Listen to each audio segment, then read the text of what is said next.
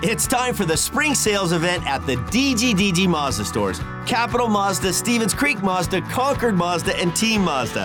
Hey, it's Sean Del Gran. And right now we've got a huge selection of brand new Mazdas with exciting spring incentives across our entire lineup. Plus, you can buy your new Mazda completely online with our exclusive no-brainer checkout.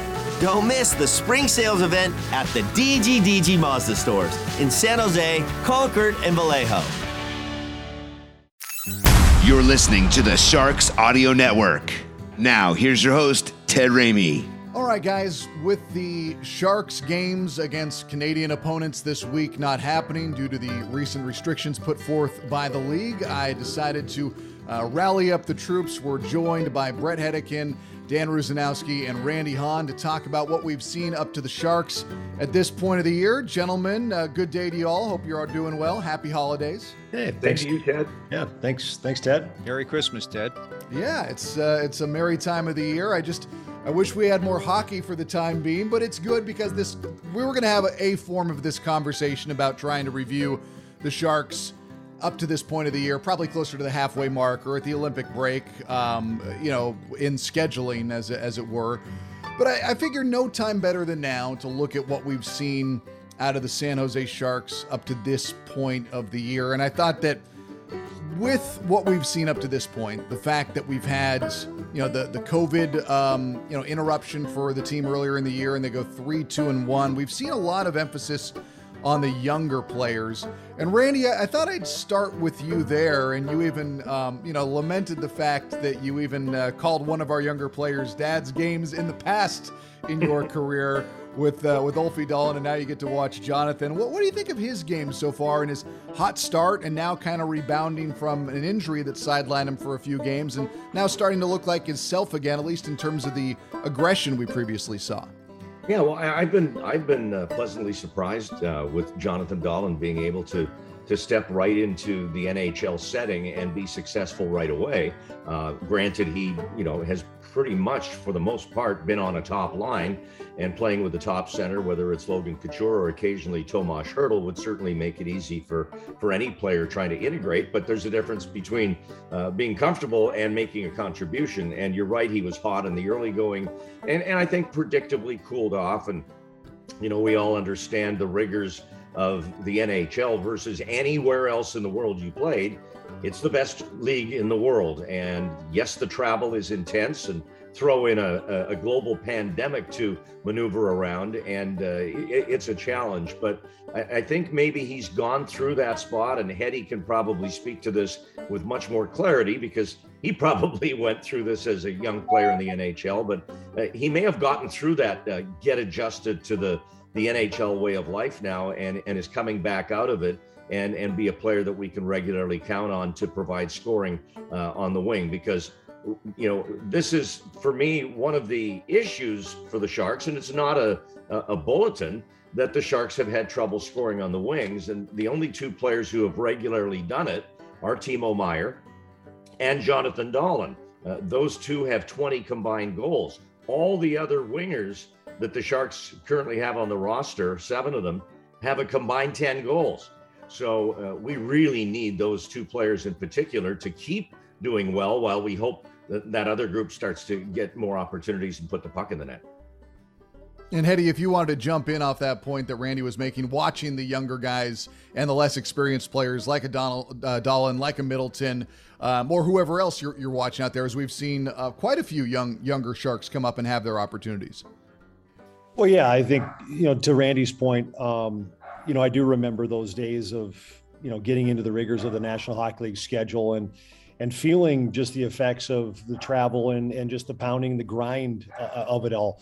I apologize for the dog in the background, guys, but I would say that, overall, I think Jonathan Dahlin getting off to the solid start that he did, and then having the setback or at least, kind of hitting the wall and then getting injured along with that, he is kind of coming out of that again. And I think, the only way you can get a young guy like Dahlin to, adapt is just to continue to believe in him, continue to throw him out there with those top 6 forwards, as Randy mentioned, and to see if he can, continue to swim. I think he's done a nice job of rebounding after the injury.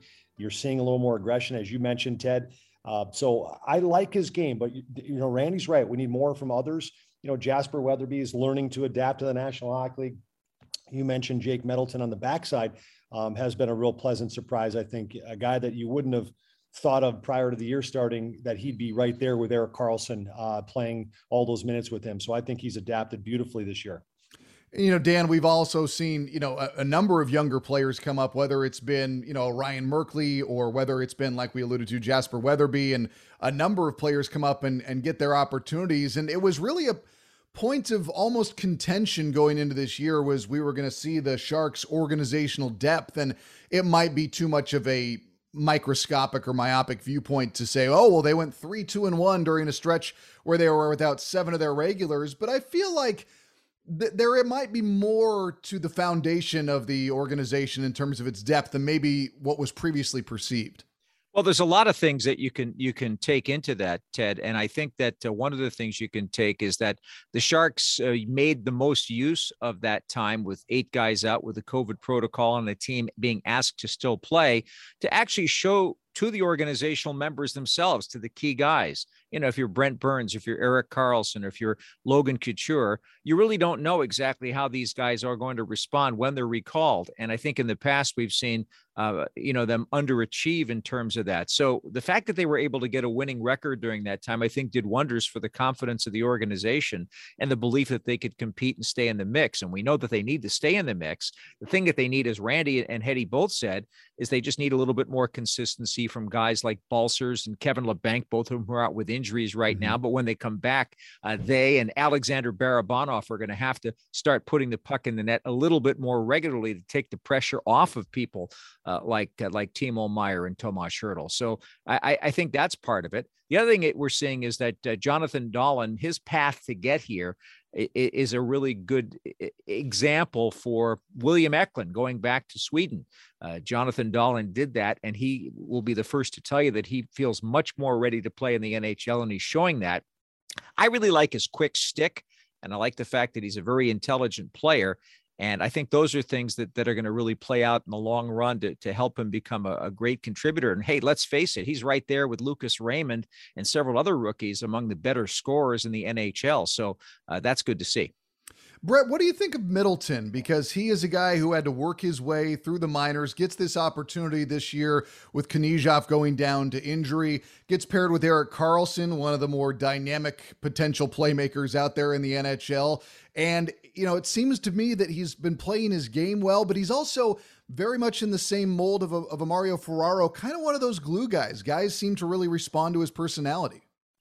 Yeah, I think with Jake Middleton, playing some AHL games and trying to learn how to become a pro, I think what I've heard from him in his interviews this year is just a real calmness to him. And I kind of like somebody that's really comfortable in his own skin now.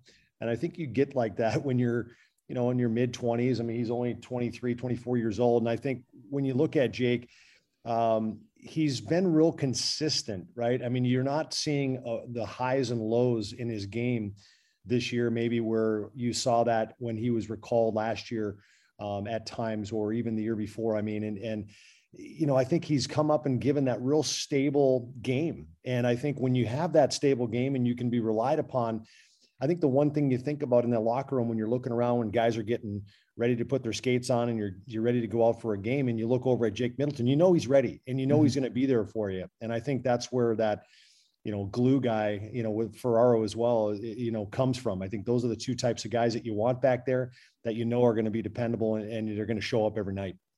Dan or Randy, I'll let either of you jump on this. Do you find it odd that this conversation of the younger guys does not focus on an Adin Hill who, if you look at his relative experience, he's 60 some odd games in at this point of his NHL career? Yeah, I'll grab this one. I think you make a good point, because we assume because the Sharks went out and got Adin Hill and then gave him a contract extension, plug and play, good to go. You're going to be a top goalie in the NHL. And it just doesn't work that way, especially with a player in Adin's case, 25 years of age and, well under 100 NHL games played, which I think is a good barometer to identify players and their value going forward as full-time NHLers. And I don't think that chapter has necessarily been written about Adin Hill yet, but I think we've seen enough good from him this year to know that the potential is there. And I've got to point out the decision to get James Reimer to pair with Adin Hill to perhaps end up being the number one, as Reimer has now kind of gravitated toward. He's getting more of the starts, and he's been very successful, but he's also been a great tutor for Adin Hill and a great player for Adin to continue to develop and watch and learn from. And I think you couple that with the fact that the Sharks are just playing better defensively in front of the goaltending. Our colleague Sheng Peng, who contributes on NBC Sports California to the website and to our broadcast, recently wrote an article about the Sharks' defensive improvements. And last year they were 3.50 team goals against average. That was dead last out of 31 teams. This year, a third of the way, or a little bit past a third of the way, the team goals against is 2.80. And that puts the Sharks at 13th, 14th around some pretty good hockey teams. So the combination of Adin Hill and James Reimer, along with a better defensive system / execution of that system in front of those goaltenders, has put the Sharks in a very nice spot now defensively. And again, I don't mean to beat the drum, but if they can find a way to squeeze more goals out, and let's be blunt here, with the whole Evander Kane situation, the Sharks lost potentially a 30 or even more goal scorer in that position on the wing, and that's awfully tough to make up from. Even if Timo Meier is back up to the way he was, the rest of the lineup, especially of the more veteran guys, just hasn't been able to make up that gap offensively that with those 30 goals you lost. But if you do the defensive work and get the goaltending, boy, it sure makes it a lot easier. And if you can just, get that extra goal every other night, every other game, that might be enough to put you over the top in a 2 or 3 goal win. And the fact too that because Reimer's playing so well, that's a little pressure off of Adin Hill. And I think Reimer and Middleton are two of the best examples in the entire Sharks organization for the attitude you have to take. You talk to Jake Middleton, and he talks about how it's a day-to-day thing with him, and he's certainly not upset about the fact that maybe he could go back to the San Jose Barracuda and have to play, but he's doing his best, and it's on a day-to-day basis with him. Reimer's kind of the same thing. He just takes it day by day. He's a guy that in his mid-30s has totally changed the way that he's played the goaltending position, changed his stance over the course of the summer at the suggestion of Adam Francilia up in Kelowna. And I think that that's something that he worked on over the summer, and that he has changed his body training, but he's also changed the way that he's plays the position. And that's a nice message to Adin Hill, to say that you can make adjustments as a pro and as you continue to grow. And again, as Randy said, because he's sort of the number one goaltender right now and taking the helm of that, it takes the pressure off of Adin Hill and allows him to work on his game. And when he does get the opportunity, he gets the encouragement from James Reimer, as the young defensemen get from Jake Middleton. I just think those are two great parts of the organization right now. Brett, when you look at the improvements with the defense and the goalies in particular, I mean, we do see the offense is the glaring loss overall. I always wonder if there's so much of an emphasis being put on defense first, keep the puck away from the front of the net. They're trying to establish their identity, that there's so much conscious thought being put to that until it just becomes what they do subconsciously, the offense is going to suffer. They're still working game after game after game to consciously be the team that Bob Boughner wants them to be. Well, I think, when you look at the defensive, the way they've played, and I think Randy spoke beautifully about it as far as their goals against, and, them doing a much better job, the goaltending, giving them more stability. Overall, though, they've had opportunities to score goals on a nightly basis. I think when you get guys like Noah Gregor and Lane Peterson and Jasper Weatherby, even Matt Nieto you can throw in there, and then you go up in the top six and Barabanov and Dahlin. When you think about the overall consistency in the game that they want to play offensively, they kind of slip away from it from time to time, even through period to period where, they'll turn the puck over a little bit more in the neutral zone. They won't execute on the chips in the offensive zone. They don't set up the forecheck. So it's, taking care of the defensive zone. The goaltending has been better, but then it's the whole game. It's 3 zones, it's 200 feet, and finding a ways where these young guys who are getting experience can realize how important, sticking to the game plan is, and finding the results that come from sticking with it. A lot of times you want that instant gratification, the instant wins. You think they're going to come easy. They're just not. This league is too tough. So I think, for me, Ted, it's about these young guys learning to be a pro night in and night out, and they're getting the experience by just being thrown in the fire, and they're getting it. And it's just going to take some more time. Dan, how did Timo Meier suddenly learn how to be a pro then? Because there was talk in the preseason about the harsh conversation that he had with the team. Maybe harsh is too harsh of a term, but it was very blatantly put to him that he needed to be the player he was capable of being. Is this just a matter of, telling Timo like, hey, we need you to play to your maximum? Or do you think this was him coming in more prepared and more overall capable of being the Timo Meier we knew he was capable of being? Well, what happens to a kid between the time he's a freshman in college and he's a senior? He grows a lot. And those are the experiences that you have to go through to grow. Some of that involves some setbacks, especially for guys that are used to being at the absolute top without really working all that hard. And I'm not saying Timo didn't work hard. What I'm saying is that he was far and away the best player on his team most of the time that he's ever played in his life. So he gets to the NHL and he finds out that you can't get away with that anymore. It's not going to be as easy as it was, and you have to adjust to it. And you have some success. You could score 25, 30 goals, but then all of a sudden the rest of the league knows about you and they play you a little bit differently. So you have to adjust to that. I think a big setup for this were some of the talks that he had with the team over the course of the offseason, maybe the end of the season meeting with the coach and general manager, but also the fact that he played in every single preseason game. And he was the only one of the top players on the Sharks that did that and was asked to do that.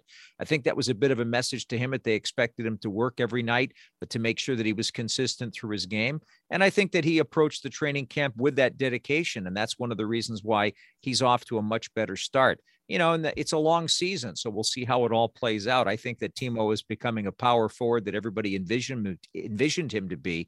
And that's nothing but good news for the organization. Randy, were you expecting this much of a turnaround from Timo? I was hopeful. I think when we got that glimpse of a potentially 30-goal-a-year player a number of seasons ago, and he was playing to his drafted position very high in the first round, I think it was a sigh of relief. We've got a good one here. And, there's probably a variety of reasons that Timo's game, or at least his offensive totals, went down over the past couple of years. It wasn't a good period for the organization overall the last 2 seasons, and maybe into 3, going through the coaching transition from Pete DeBoer and everything else. But it's great to see Timo in this mindset.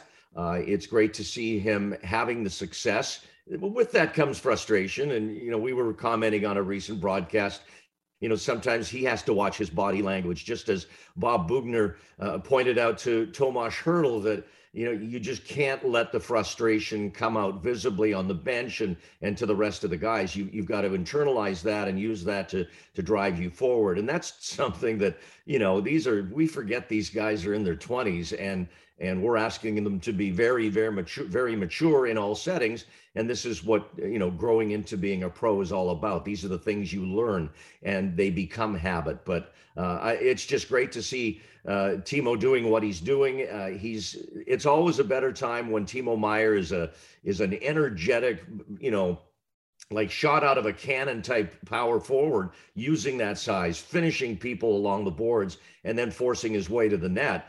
He's a tremendously exciting player to watch. And if he can keep it going this year, then, the Sharks are going to have, a player that definitely, not that he wasn't already, but, locked in as a person for the core of this franchise going forward, and somebody that you can continue to build around. Brett, what about Erik Karlsson in the midst of what I would consider a bounce back, most definitely compared to a season ago? In addition to his offense being more in line what we expect from Erik Karlsson, it seems like he's more committed on defense. What are you seeing? Yeah, I see a guy that, isn't trying to get back a tough season in one shift or one play or one period. And I think he was putting a lot of pressure on himself. I think when you sign a contract that he signed and even for me that, when I signed a contract, they, paid me more. You feel a little bit of pressure that you put on yourself. And for whatever reason, you just can't. You've got to be able to go out there and just play your own game and know that they signed you to a contract because of the player that you've always been, not because they need to pay you more to change the way you've always played. No, that's not the case. I think what we're seeing from Erik Karlsson is he's just playing the way Erik Karlsson can play. He's an elite player. He thinks the game at the highest level. I mean, when he picks off passes in the offensive zone where he steps in front of you, just go, how did that guy not see Erik Karlsson? Well, Erik Karlsson was already anticipating where that puck was going to go, and he puts himself right in the passing lane to pick off the puck. I mean, he does that all the time. And the reason why is because he's just got an elite mind for the game. So we're seeing that more often now. He's not trying to chase the game and trying to chase down a mistake or trying to do too much. We're just seeing a guy that is an elite player.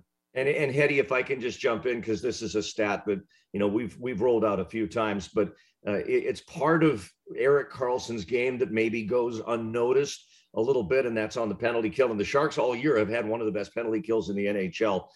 Karlsson now, through 24 games played, has still not been on the ice for a power play goal against, and that's a very important thing that can't be overlooked. His play without the puck in those situations.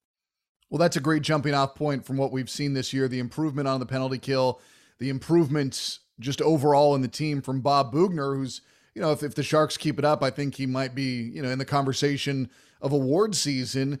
Dan, if you just want to jump in on what you've seen from Bob and the coaching staff, because the team, whether it be their response to adversity, the adjustments they're making in between periods, it's night and day from 1 year ago or a season ago, because this last year was this year. It's very confusing. Yeah, a season ago, a year ago, however you look at it, it really is a marked difference in how everybody feels. And I really credit Bob Boughner a great deal for that. First of all, he's a very approachable guy. He's someone who communicates exceedingly well. But there's something else that he does too. He has total trust in his assistant coaches. He doesn't pretend to be a goaltending expert. He defers to Yevgeny Nabokov and talks with him very closely. When it comes to his respect for John Madden and for John McLean and Mike Ricci, for that matter, I think that was shown during the time when he was out with the COVID protocol, the way that things were handled at that time. I thought that was really brilliantly done, and the way that they discussed everything every day, that he was part of everything, but he totally had trust for what these guys were doing, and what a great job they did. So I think that whole atmosphere lends to the guys really enjoying and buying into the system that he's had. I think that the changes that he's made ever so slightly to the way that the team plays is very much in line with the type of roster that he has. And so the players see that he believes in them, which is very important. The coaching staff certainly knows that he believes in what they're doing. And I think that provides for an outstanding atmosphere of competition and for the Sharks staying in the mix. Randy, as I was saying, I watched the difference from a year ago versus this year. Last year, the Sharks go up a goal or two in the first period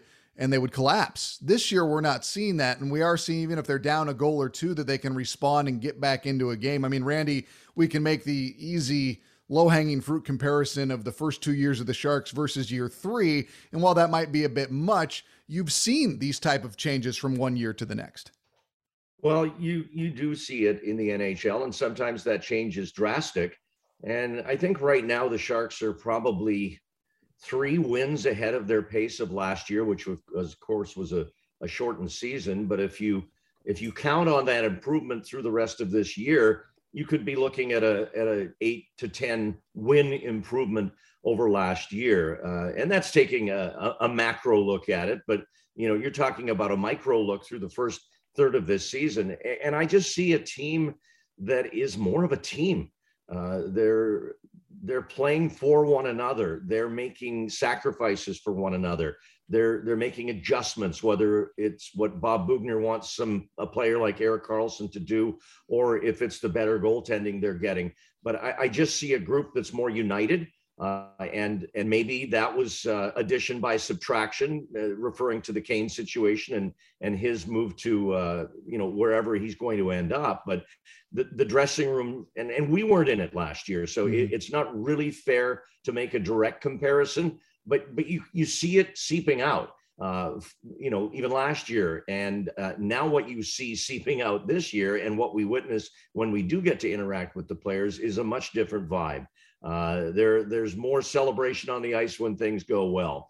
And I agree. And we saw it throughout the year, and maybe typified in that game on October 30th when the Sharks got hit on that one day with all the players going onto COVID, and they beat the fairly fully rostered Winnipeg Jets in overtime. I mean, that was kind of sending a message to all of us, if we hadn't noticed it already. This is a different group. This is a group that's not going to quit. They're not going to give up. They're not going to fold at the first little sign of adversity. And that's not going to guarantee wins every night. And you're not going to come from behind every third period and come up with a big victory like the Sharks have done a few times this year. That's just not the way the NHL works. But it's a good trend. It's a good way you want to go forward with your hockey team. And then when you bring in these players, which we've already referenced, and I can't help but think back to that game, because we saw players like Nicholas Milosh, who we've seen now, and Nick Merkley, and Jacob Magna, and Ryan Merkley, and to some extent Santeri Hatakka and others that have been able to come in. They contributed to success in a point of adversity. And I know some fans have been complaining, well, how come the Sharks didn't get shut down when other teams now are getting shut down? They had to play through it. And you know what? I'm kind of glad the Sharks didn't get shut down, because we saw these players come up. We saw them reveal their characteristics on the ice. We saw how they could jump into the system, because Roy Sommer has them playing the same way with the Barracuda, and they can just slide in and assume roles and make contributions and contribute to victories in the NHL. These are invaluable moments that were experienced by those players. And also, from the standpoint of Bob Boughner and his coaches, they have a different level of trust on those guys now. And then when those guys go back to the Barracuda, they're looked upon by their teammates there that might not have had that chance in a different light. And it just continues to breed competition within the organization and hopefully down the line, excellence. Brett, what do you think Bob Boughner and the coaching staff have to learn or have to deal with when they watch their team go out there and beat Carolina, beat Calgary, take on whoever it's going to be, but then also follow it up with a loss to Seattle? It seems like the Sharks are guilty of playing to the level of their competition, which can be a good thing and a bad thing. Yeah, it's frustrating. I would imagine as a coaching staff, when you can play against some of the top teams in the NHL and some of the top teams in divisions. But, again, I think, part of being a real stable NHL hockey player is finding that level of play where you're real consistent night in and night out. And I think, that's where the young players, the guys even that Randy referenced that are, being reassigned to the AHL and maybe sometimes being called up, the guys that are here, the young players that are learning how to be pros every day, it's finding that B game that's, when you don't have your A game. You're not going to have your A game 82 games. It's just not going to happen. But finding, if you're Aiden Hill, a way when you're not as sharp as you normally are, learning only playing 60 some games, as you talked about earlier, Ted, to find his game that can still be effective to come up with a big stop when he needs it. When the players like Jasper Weatherby is learning how to be a fourth line centerman, when you're not scoring goals, boy, you better be blocking shots, and you better be physical, and you better be being seen when you're on the ice. So you're going to get more consistent play and consistent wins against other teams that are in the bottom of the league when you find those players that can learn how to be a good B player the nights that they don't have their A game. Dan, who has surprised you up to this point of the year? Well, that's an interesting question. I think that if anybody has surprised me at all, it's probably, I don't know. I'd say probably Jonathan Dahlen, in that he was able to so easily step in and be the player that he's been. I've been pleasantly surprised by young guys like Ryan Merkley and Santeri Hatakka. But I'd suspect that, and I'm thinking of this in a positive way, but I'd suspect that the next guy that I would jump in with is James Reimer. The fact that he's really risen to the occasion to the level that he has. I think that that's been just so important for the club. Other than that, not too many surprises on that end. There are a couple of, that you see disappointments, but I prefer to look at the positives. Yeah, Randy, who's your surprise up to this point? I would have to say, number one, agree with Dan that James Reimer has been the surprise for me. I know he had a good season last year with Carolina, but coming into this situation here where, as a defensive team, the Sharks were in a bad way last year. For him to come in and, buttress this situation with the kind of goaltending we've seen from him, on some nights it's been elite. And it's been a fantastic thing to see. And after that, my next surprise would be Jake Middleton. This was a player who was an up and down from the American Hockey League and spent a bit of time in the NHL and then go back and forth. But, for a player who was drafted last overall in the NHL in his draft year, and to now, from my standpoint, even when Nikolai Knyzhov comes back, and these are going to be good problems for the Sharks to have at that point if they're fully healthy, I just don't see Jake Middleton being an American Hockey League player anymore. I think he's fully established himself in the NHL this year, and I'm not sure I saw that coming. Brett, what about you? Who's your surprise? James Reimer, those guys have noted. I think I've referenced this in the broadcast a couple of times, that he just has made the game, stopping big stops during the course of, chances against that you need the stop. He's made a lot of those stops look easy. And that's something that says a lot about his confidence. And maybe what Dan had referenced is just a little bit of a change in his stance. I didn't hear that before. That's something that maybe you had him on the radio, Dan. I love the added commentary on that. It's really cool to see. I love what you said, Randy, about Jake Middleton, who was 25 years old, by the way, guys. I think I referenced 24 earlier, but yeah, mid-20s for Jake. I think he's been a real pleasant surprise for me. Playing with Erik Karlsson, though, that tandem has been fun to watch. Ferraro continues to impress me with the way he's played and just, the rigor of, blocking shots every night. And here he is leading the NHL in block shots. It tells you his commitment to his teammates.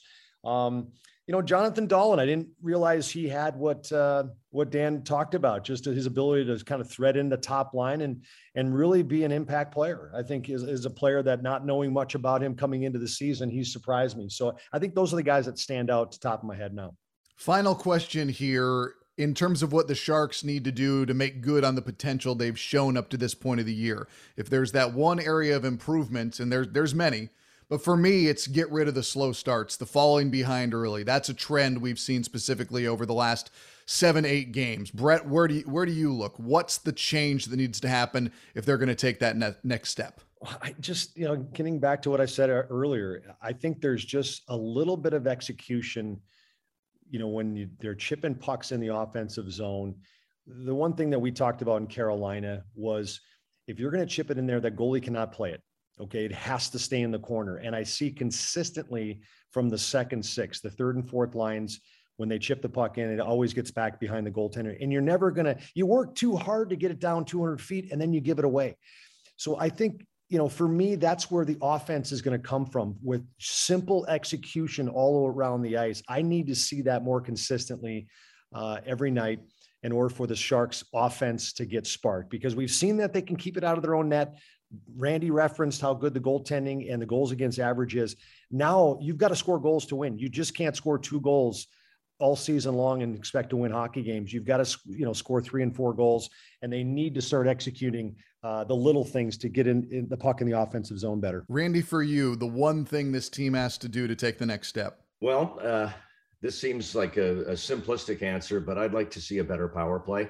And, it was really a focal point going into the year of how important the power play is in today's NHL. The metrics or the analytics, if you will, bear that out, that if you can score on the power play on a regular basis, even if it's just 1 goal in that game, your chances of winning that game are so much greater. And the Sharks power play isn't horrible. At this break, I think probably around 18th in the NHL.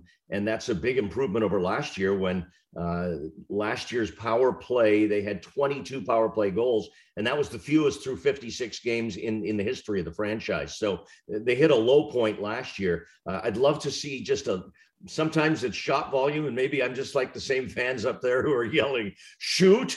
But if the Sharks could bring that power play up to a little closer to where their excellent penalty kill is, I think that'll go a long way to maybe help make up for some of the lack of 5-on-5 scoring that we see sometimes. And Dan, your one thing for the Sharks to make good on what they've done up to this point of the season.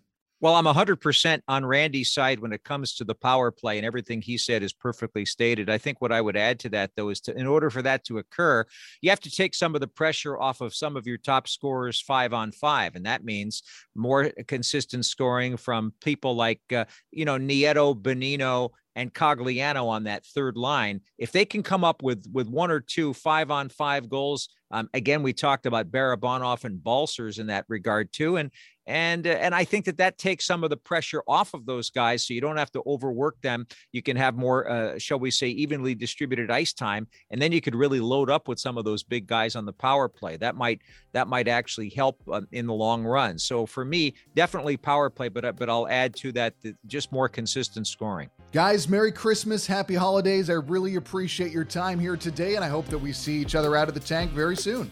Thanks, Ted. Thanks, Ted. Happy holidays, everybody. Merry Christmas. Happy holidays, everyone, and stay tuned to the Sharks Audio Network.